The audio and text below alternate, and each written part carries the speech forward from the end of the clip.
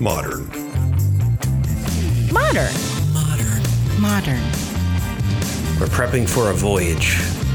Modern. The force of an old-fashioned equals whiskey mass times bitters acceleration. Why don't you make that a double? Modern bar cart. What's shaking, cocktail fans? Welcome to episode 144 of the Modern Bar Cart podcast. I'm your host, Modern Bar Cart CEO Eric Kozlik. Thanks for joining me for this long-anticipated mailbag episode where we take questions submitted by our listeners and answer them on air. As you can imagine, with a lot of folks staying home due to the various quarantines and closings triggered by the COVID-19 coronavirus, we've got a lot of bored home bartenders looking for new projects, and our inbox here at Modern Bar Cart certainly reflects that. I can't think of a time when we've been so flooded with so many awesome questions, and many of them are really on theme with this whole DIY drinks at home situation.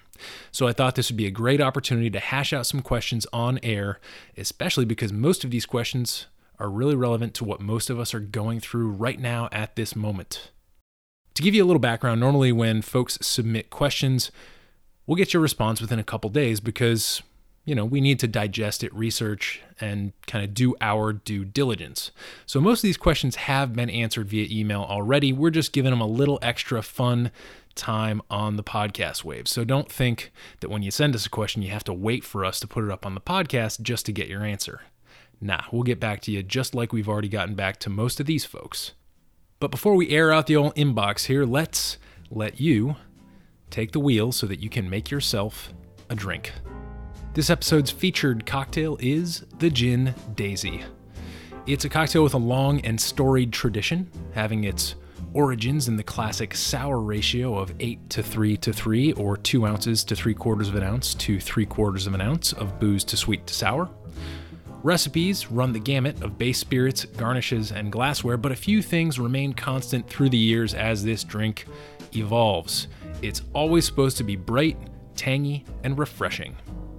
To make my favorite version of the Gin Daisy, you'll need 2 ounces of gin, 3/4 of an ounce of lemon juice, 3/4 of an ounce of orange liqueur or grenadine, we'll get to that in a moment, and some chilled soda water or club soda. Combine all the non-carbonated ingredients in a cocktail shaker with ice. Give it a good hard shake for about 15 seconds until everything's well chilled and diluted, and then strain into a rocks glass or a Collins glass over ice. Then top it up with your bubbly water and find something that sounds fun for a garnish.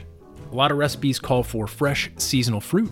Some call for a sprig of mint, and still others remain minimal with the humble lemon twist.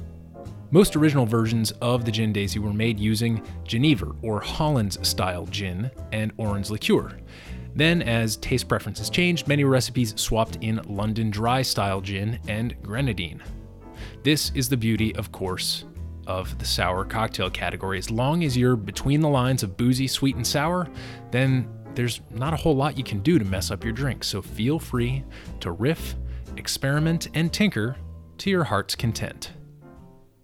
So, now that you've got a refreshing springtime drink in hand, and since our questions are all across the board on this one, we're going to forego our normal bulleted recap and dive straight into this diverse, DIY-themed set of mailbag questions from the Modern Bar Cart community. Enjoy. Sometimes when I put together an episode like this, I try to come at it like a baseball coach, right? I'm like, okay, who's our leadoff batter? Who's batting cleanup? Who do I want down in the order to catalyze a little action? But for this episode, I just can't hold back from dropping this big bomb of a question right at the beginning. It's got everything. It's got science, intrigue, and non-typical cocktail locale. What's not to love? So here it is, coming at you from Danny in Wyoming, who says, "Hey guys, love the podcast. My name is Danny, and I'm a bartender and student in Laramie, Wyoming. I'm trying to get advice, notes, etc. on flavoring egg whites. I've spent much time on Google looking for an answer, and it's mainly, why are there egg whites in my cocktail? Whiskey sour recipes, etc. I only turned up a few things. There's a guy in the UK flavoring egg whites with hay, another article on flavoring egg whites with elderflower liqueur, yet no tips or tricks on how to go about it. I created a spin-off on a whiskey sour, and I'm currently dry shaking egg whites with lemon zest and honey and add and change other ingredients. I ordered lemon bitters so I can drop the zest texture to the drink. Is there an episode where you guys dive into this topic? Help. Thank you, Danny. I love this question so much. First, because it's coming from a place where you don't expect great cocktails, Wyoming. And I'm not saying this to disparage such a large rectangular state, but rather to raise awareness for what's going on outside of primary big city markets. Everybody, please keep in mind that wherever you have passionate, driven people who care about flavor, you're going to have some good drinks. So the first part of my answer is bravo to you, Danny. Thank you for doing the good work in a market where I'm sure you have to hustle harder for ingredients and recognition than your counterparts in the metropolises on the coasts. Your patrons love you, and so do we here at Modern Bar Cart. Now, we do have an episode on egg-based cocktails. We talk through both the egg whites and the egg yolks, right? Sometimes you create a flip and you'll use the entire egg. So we're going to go ahead and link to that episode over on the show notes page over at modernbarcart.com/podcast. Now on to the rest of the question, which we have to kind of break down quite a bit in order to get you somewhere near a useful answer. First, we need to address the elephant in the room, which is, why do you want to flavor the egg whites when other aspects of the drink are probably friendlier to the process of infusion, which is what you're talking about when you say, hey, how do I get flavor from this medium into that medium? Now, to be clear, I'm not saying it's not a good idea to flavor egg whites, but I'm saying right off the bat, you're choosing a medium that's more difficult to infuse flavor into than hot water or alcohol, which are your two most common culprits for this type of move. I'm pretty confident that's why you're not turning up a wealth of search results when you type this into Google. Now, I replicated your search and I turned up a Popular Science article from 2012, which I'll link to again on the show notes page, where a UK bartender named Tony Canigliaro talks about his hay-infused egg white cocktails. Now, if there's one misnomer that needs dispatching right away, it's hay-infused, because he's not infusing actual hay into the drink, but rather a flavor compound called cis-3-hexanol, which, according to Canigliaro, has, quote, the perfect just-cut grass note that, when added to fresh apple, makes it taste and smell just like hay, end quote. He goes on to explain that eggshells are porous, and so he purchases this flavor, or more accurately, aroma compound from an industrial flavor lab. He soaks a wool cloth in it and seals it in a container with a bunch of eggs. Over a certain period of time, which is not specified in the article, the eggs absorb the hay-like flavor through their shells, which is how he's able to get the flavor directly into the egg whites. At this point, Danny, I need to ask you to consider the differences between yourself and Tony Canigliaro, who was executing this move early on in the cocktail renaissance, signaling to me that he had a lot of funding and free time on his hands to get it right. When I look at this method from the perspective of 98% of bars and 99% of home bartenders, it's just oppressively difficult and cost prohibitive. First off, you need to find the right flavor compound. Then you have to do a bunch of painstaking testing to get a single drink just right. So unless you've got Bill Gates flying into Laramie for cocktails on the reg, I think this might be a bit beyond your reach. But to be honest, when I first read your question, I had a few immediate thoughts that didn't have anything to do with infusing eggs with flavor through the shells. My first thought was actually, what about aquafaba? This is the water that's left over when you strain a can of chickpeas, and most bars use aquafaba as a vegan or labor-saving alternative to real egg whites. You can use it in similar proportions to an egg white in cocktails, and it produces very similar effects, minus the initial kind of goopy viscosity of the egg white. But egg whites themselves are about 90% water, so whichever route you decide to go, keep this one central rule in mind. Water is known as the universal solvent, but it's only good at dissolving and taking on the flavors of water-soluble compounds. This means that oils and certain volatile aromatics are not going to infuse very well into a water and protein-based media like aquafaba or egg whites. And that also goes for the oils in the lemon zest you grated into your egg whites, Danny. That's why you had to do it in the moment in order to get the flavor you were looking for. And then, as you mentioned, you've got a textural issue now with all that lemon zest swimming around in the foam in your drink. Your best bets for flavoring egg whites, if you really want to do this, are going to be hydrosols like rose water or orange blossom water, which are created as byproducts of the essential oil making process. They're more delicate than essential oils, but they're extremely powerful, so use in moderation. Most popularly, we see the use of orange blossom water in the Ramos Gin Fizz, the one drink in the classic cocktail canon most notorious for its foamy head. So you can pretty much trust hydrosols for in the shaker infusion and possibly even pre-service infusions into egg whites or aquafaba.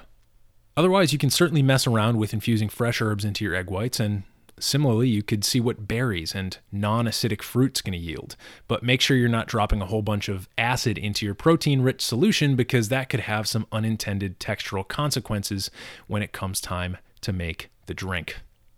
In the end, Danny, egg whites are all about texture, which is why you see most people using infused spirits and outside hydrosols and flavor extracts to do most of the heavy lifting. It's usually way easier and more effective to infuse your vodka with a handful of basil overnight than to try and balance both flavor and texture in egg whites. I know this long-winded answer might not have been what you were hoping for, but the important thing is this. You saw an opportunity, you got curious, and did some research, and you didn't stop trying when no easy answer presented itself. This sort of curiosity and persistence is exactly what leads to breakthroughs in our industry. So just because infused egg whites are tricky and expensive to execute doesn't mean there aren't other frontiers out there. What about trying to color your egg whites? What about playing around with stencils so that you can create designs on the foam of your finished drinks? There's a lot to do, and we definitely hope you keep us posted with updates as you continue along your bartending journey. Thanks for writing in. Next up, we have a smoky question from Brianne in New Hampshire, who says, "Hey, Eric and team, hope you're well despite all the craziness and quarantines going on. I have a question about smoked drink garnishes and was wondering if you have any experience making them. My husband just got a new smoker over the holidays and we both love smoked food and smoky drinks like scotch. He's been working super hard at an essential job during the coronavirus outbreak, and I wanted to surprise him with some smoked cocktail garnishes since I'm working from home right now and have the time.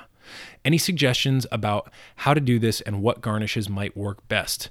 I know about how long to smoke a pork shoulder, but I have no clue about non-meat items, so any advice you have would be amazing. Thanks and stay safe, Brianne." Well, Brianne, you pose an interesting question because smoke is an excellent way to impart flavor. As you mentioned, Scotch makers have been doing it incredibly well for centuries. My initial thought here is that this project might require a little bit of trial and error because there seem to be a lot of variables involved. So let's run through a couple of those variables on air here, and I'll see if I can help you decide how to approach your smoked garnishes. First off, what to smoke? I think citrus wheels are an attractive option here. Because smoking produces heat in addition to the wood polyphenols and other compounds that comprise smoke, you can potentially use your smoker as a way to dehydrate your citrus wheels while adding flavor. We'll get to this in a second because I really think this is going to be your best bet. But other common cocktail ingredients and garnishes that you might consider smoking are simple syrup for old fashions, brandied cherries for Manhattans and other delicious drinks, smoked salt for rimming margaritas, and you can even smoke water and then refreeze it to make smoky tasting ice. You can smoke all these things in roughly the same way, varying the amount of time in the smoker based on how smoky you want it to be, right? You could have something that's lightly smoky, or you could have something that just blows you away depending on your taste preferences. Keep in mind with the cherries and the simple syrup that depending on how hot your smoker gets, you might experience some evaporation or drying of the fruit in those instances. So think about how you'd ideally like to avoid it. Some people like to put a pan of water in the bottom of their smoker just to keep the environment a little bit more moist. But there are other ways to avoid completely drying these things out and ruining the ratios of water to the rest of the ingredients. So just think about it, and I'm sure you can come up with a really good solution. Now, this talk about temperature And evaporation brings me to my next big piece of advice, which is really think about what kind of smoker you're using. Spoiler alert, Brianne and I went back and forth a little bit on this, and it turns out her smoker has a built-in thermostat for temperature control. But many smokers out there, including the one that I use at home, do not. Obviously, for the dehydrating of citrus wheels or other fresh garnishes, temperature is going to be important if you want to avoid over or under cooking. Most recipes recommend putting your citrus wheels on a baking sheet in the oven somewhere between 160 and 180 degrees Fahrenheit for 3 to 5 hours. So if you can manage something similar with your smoker, then I say go for it. Of course, in this scenario, if your smoker has a thermostat, you're golden. But if not, you're going to pull your hair out trying to maintain a semi-constant temperature in that range, which is generally a bit hotter than most small smokers get, at least in my experience. If this is the case, I'd recommend partially dehydrating your citrus in the oven until the wheels are a bit leathery but still pliable, and then maybe finishing them off in the smoker. Another option for temperature control would be to build or buy a cold smoker box, which basically takes in the smoke and holds it, but it's further away from the heat source, so you don't have to worry as much about scorching or over drying. Finally, I do have one little piece of side advice for anybody who has a smoker without a thermostat. Get yourself a remote digital thermometer. This was about the only smart thing I did when I got my smoker last year, and it really helped me understand what's going on at various points throughout the smoking cycle where you load wood chips or sawdust into this little pan that sits on a heating element.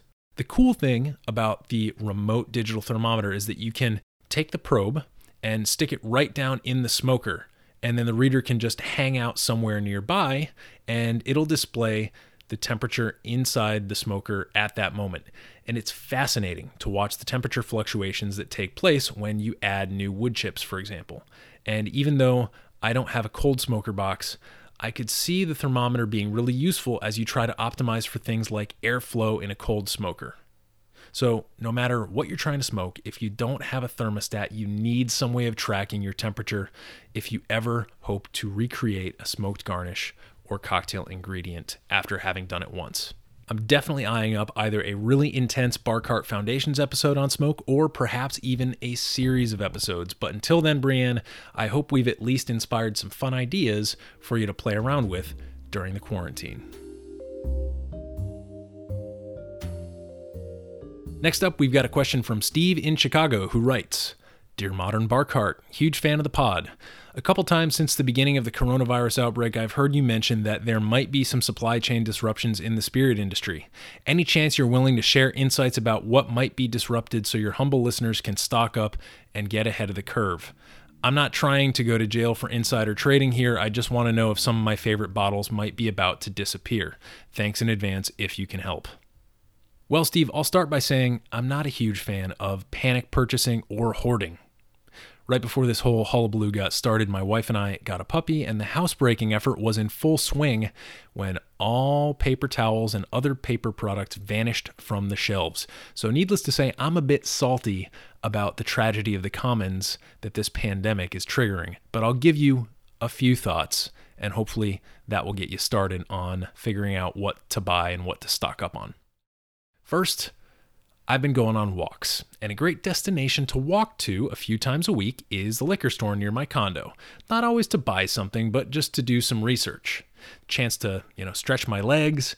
Then when I'm about to go into the store, I'll flip on my mask and peruse the shelves during non-busy times of day when most folks are at home.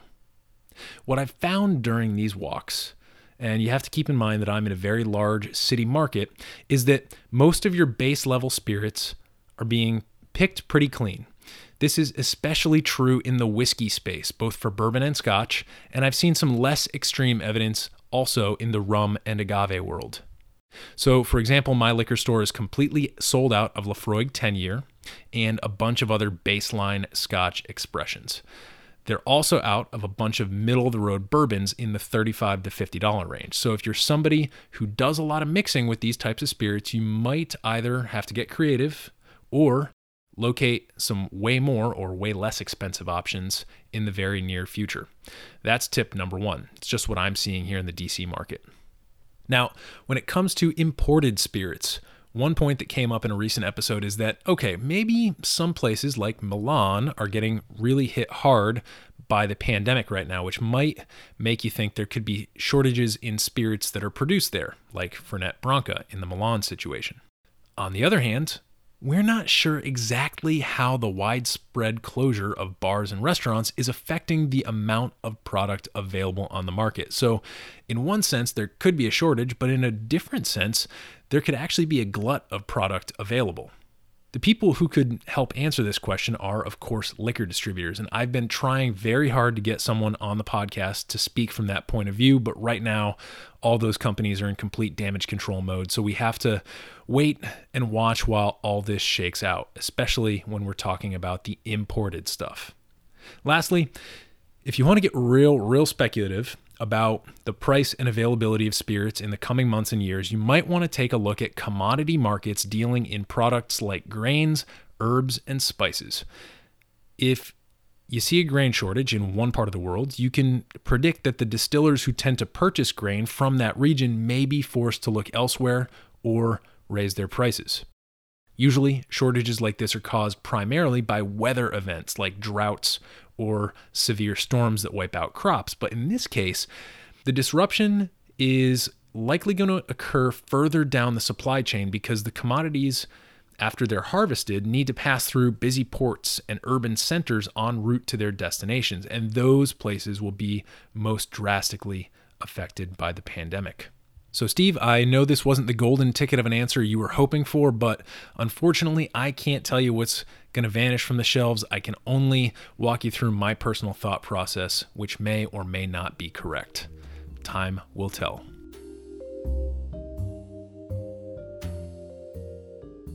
In the penultimate position here, we have a question from Michelle in Ohio, who writes, "Hi, Eric. I really enjoyed your herb interview with Colleen O'Brien, and I was wondering if you had a list of herbs that are most often used in cocktails. I'm planning on planting a small herb garden for the first time, and I'm excited to use them in my drinks. Thanks for your help, Michelle." I love this question because it's basically the 12-bottle bar, but with herbs. Unfortunately, unlike bottles, though, herbs have different sunlight needs and soil preferences. So there's no way for me to claim an objective standard of which herbs are the most important and the best to plant. Instead, I'll put a bunch of herbs into 3 categories, and you can pick and choose which ones appeal most to your palate. For our first category, let's look at the 3 most commonly used herbs in the cocktail world, and those are, in order, mint, basil, and rosemary. If you're going to make drinks, these are the must-haves. Now, I've got a little bad news for you, which is that Ohio is solidly in Zone 6, which means you might have some trouble growing certain types of rosemary. So make sure that you select a variety that is definitely classified as cold hardy. If you do, then you might get away with treating it like a perennial. With basil, though, you're definitely going to have to plant that every year because unless you have a greenhouse, it's just not going to survive the cold winter temps.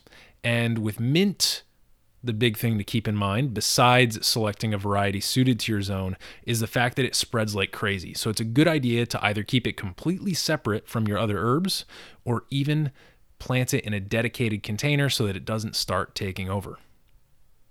For the next 2 lists of herbs, I won't go into hardiness or planting zone related stuff. Just know that if you want to find information on that, you can type the name of the herb and the number of your hardiness zone into Google, and you should come up with plenty of resources.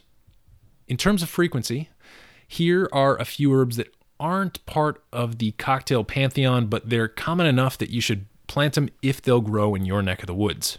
They are cilantro, parsley, sage, juniper, which I know it's not an herb, but I feel like it deserves a spot here, and lavender. Some of these, like cilantro, parsley, and sage, are used frequently as garnishes, and others, like juniper and lavender, are more commonly found in botanical infusions, which are super fun to play around with. So if you can cultivate any of these, I'd say you're definitely not going to have a hard time fitting them into your cocktail routine. Finally, Here are some herbs I've seen used, but not commonly, so only plant them if you really dig the flavor or if you have a particular use case in mind. These are tarragon, dill, wormwood, thyme, and lemon balm. Now, I love a bunch of these herbs for culinary purposes. Dill for pickling, tarragon for delicate, fragrant stews and salads, and thyme for its excellent pork and chicken applications. But in the cocktail world, these are definitely going to take the back seat to the big three: mint, basil, and rosemary. Hope this helps. And Michelle, I hope that you and everyone else out there remember to tag us at Modern Bar Cart on Instagram and Facebook when you share pictures of your beautiful herb-inspired cocktails. Rounding out this mailbag episode, I selfishly saved one of my really favorite questions for last because I'm so grateful for the outpouring of kindness and support we've received from our community during this pandemic. Obviously, with most of the industry closed down, we've had to get creative alongside all of our distiller and service industry friends, but we're hanging in there, and notes like this one definitely help. Camille from Maryland writes, "Dear Eric, I hope you and your team are staying safe and healthy during these strange times. All the distilleries and bars near me are closed down, but most have sent out emails telling people how to purchase gift cards or the hand sanitizer they're making. I love your podcast, and I wanted to know if there's a good way to support Modern Bar Cart until things get back to normal. My husband and I are trying to spread the love around, and we'd love to add you to our list if there's anything we can do. Cheers, Camille." Well, during this whole ordeal, I totally didn't think to even reach out to our community and let them know, because we're still up and running. Unlike our bar and distiller friends, we're still somewhat business as usual. However, when those folks are all closed, we definitely take a big hit as well. So thanks, Camille, for prompting me to help you help Modern Bar Cart. If you're looking for gift cards, we do have digital gift cards available for our e-commerce store. It's listed right at the bottom, so scroll all the way down and you'll see that option to purchase a digital gift card. So that's a great way to help us out if you've got somebody with a birthday coming up, or, Mother's Day and Father's Day are also right around the corner. We've actually seen a huge uptick in e-commerce orders since the pandemic, so that's a part of our operation that's humming right along. In fact, until DC reopens its bars and restaurants, we'll be running the coupon code PLAGUE on our site, which will get you 20% off your entire order from modernbarcart.com when you enter it at checkout. So please take us up on that discount. It's something that we're kind of doing here in DC to stand strong alongside all of the bars and restaurants that are closed. We're offering that discount so that you can continue to enjoy great cocktails at home, and so that if there's any bartenders out there who are just a little bit short on money these days, they're not going to have to pay full price. The other thing I'll say is that we're about to launch a bunch of glassware and bar tools on the site in the next few weeks here, so please keep your eyes open for that. The plan is, once we figure out how to best ship delicate things like glassware, we'll put together a bunch of fun kits that are going to make excellent gifts to yourself or someone else. So stay tuned, and we'll be sure to announce those new products on the podcast and on social media. Camille, thank you for thinking of us, and thanks to everyone who has helped out by making a purchase recently from our e-commerce store. Every little bit helps keep the lights on. That about does it for this COVID-19 mailbag episode of the Modern Bar Cart podcast. I hope you, like all the folks who wrote in, are finding creative ways to still enjoy great drinks during the quarantine. And now, more than ever, we need to keep in mind my favorite little catchphrase: drink responsibly and experiment boldly. Cheers.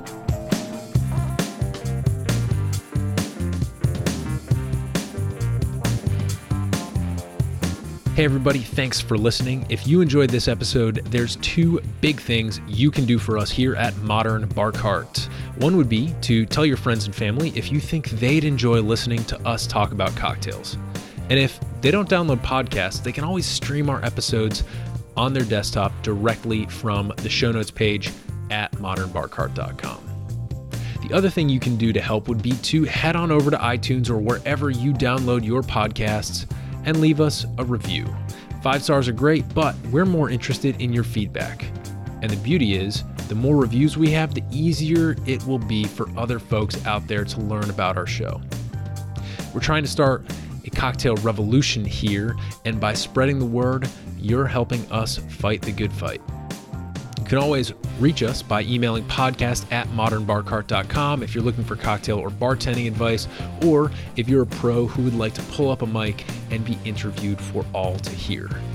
Also, definitely follow us on Instagram and Facebook @modernbarcart for cocktail porn, recipes, and entertaining tips. And keep an eye out for new product releases and special offers, which are happening all the time. We love our listeners, and we really enjoy giving you exclusive discounts and sneak peeks at our latest and greatest cocktail projects. This episode may be over, but for you, the mixological fun and adventures are just beginning, so remember, folks, drink responsibly and experiment boldly.